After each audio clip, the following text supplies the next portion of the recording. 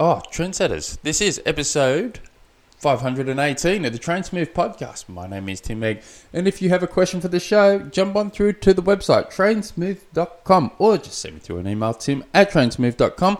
Now, a couple of things. If the recording on this sounds a little bit different than normal, but I've lent my microphone to a mate who has a farming podcast, and he's got some big, huge sales coming up soon. And he needed an extra microphone to help promote his sales. So he's got my microphone. So I've just stole one of my daughter's microphones. So I don't know how it's going to sound. But anyway. You guys heard the good news that Iron Man just released a new 70.3 here in Tasmania. Oh, it's... when they said they're going to release a new 70.3, and there was rumbling that it was going to be here in Tassie, I was thinking, it's probably, if you're going to stick it anywhere in Tassie, it'll most likely be Devonport, because to me, Devonport's just designed for triathlons. And when they came out, it's in Hobart, I think, bit of a snooze. I was thinking it was going to be at 7 Mile Beach in down Hobart Way. I was thinking, that's going to be a snooze fest.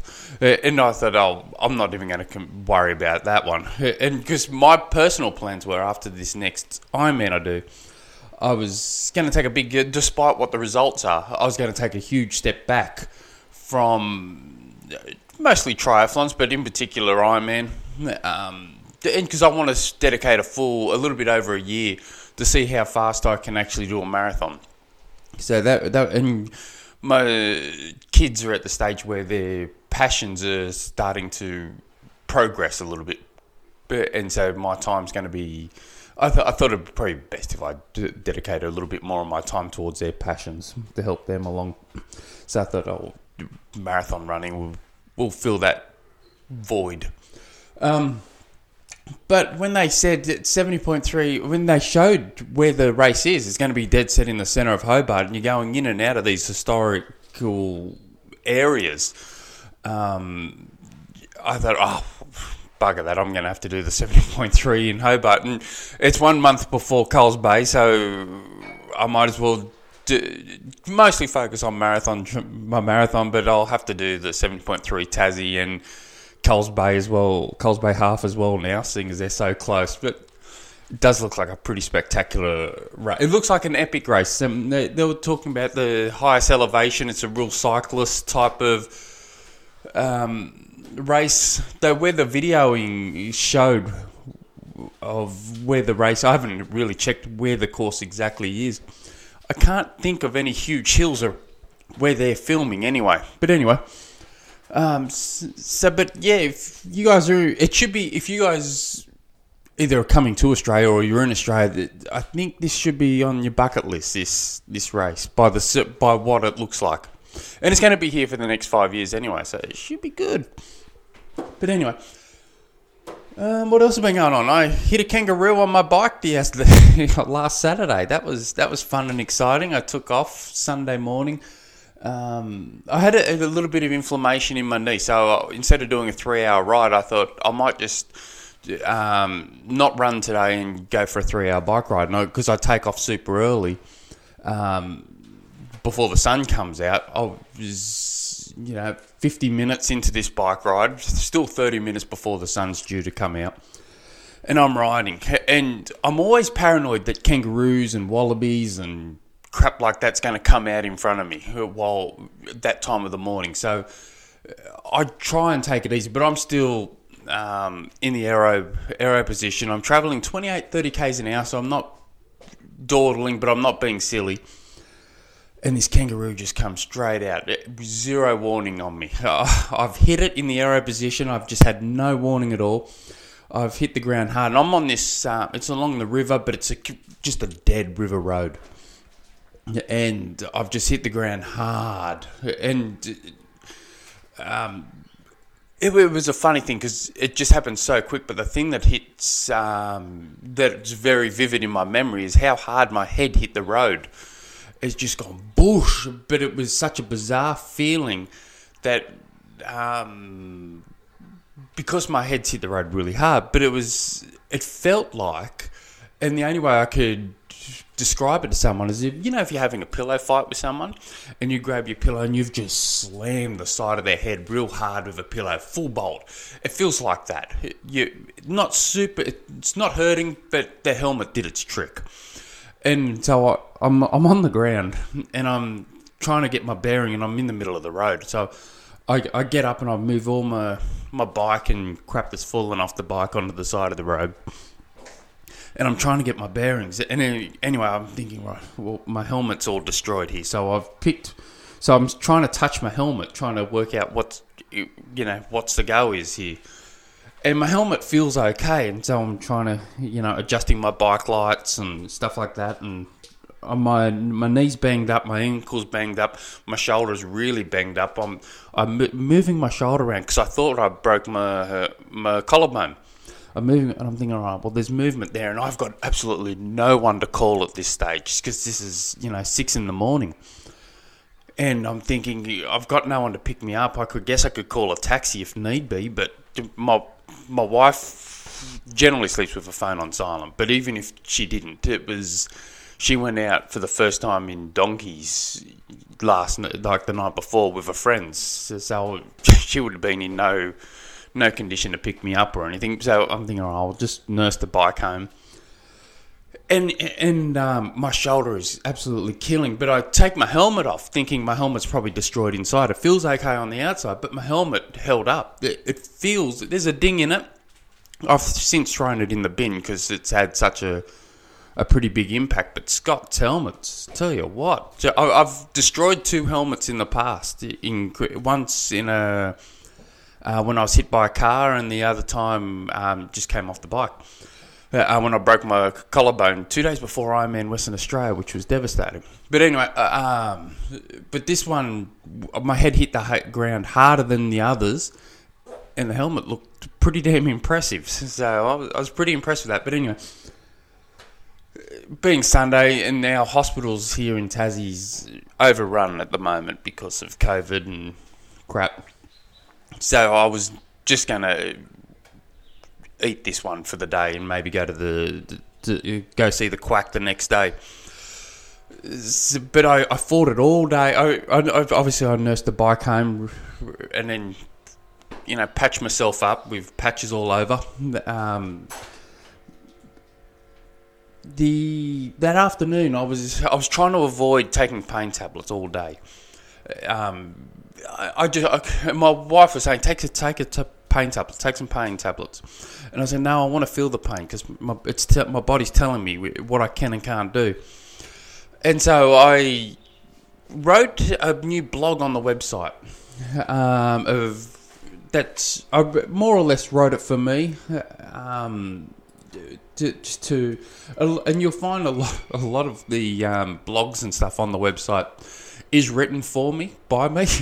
It's one of those, it's basically Matthew Heyman. When the year he won Paris-Roubaix, 6 weeks out, he breaks his arm. And he didn't give up on trying to be at the starting line of Paris-Roubaix. So he set himself up on an indoor trainer, and he'd have his arm braced up against a ladder, and he trained twice a day, 90 minutes of a morning, 90 minutes of an afternoon. Intervals 2 times for 2 days in a row, easy endurance rides the next day. And he was still able to win Paris-Roubaix. So I wrote it more for myself. So if you want to check the stats and information out about that, it's on trainsmooth.com. So he's... So finally, the pain was getting a bit too much, and I take pain tablets for the shoulder, in particular my shoulder. My knees banged up, my ankles banged up, my hips banged up, and some grazings all over. And so that night I've got to ride my bike. I want to finish today's bike ride off, but also I want to test if I can ride indoors. My wife instantly calls me a few choice names. She thinks I'm an absolute moron.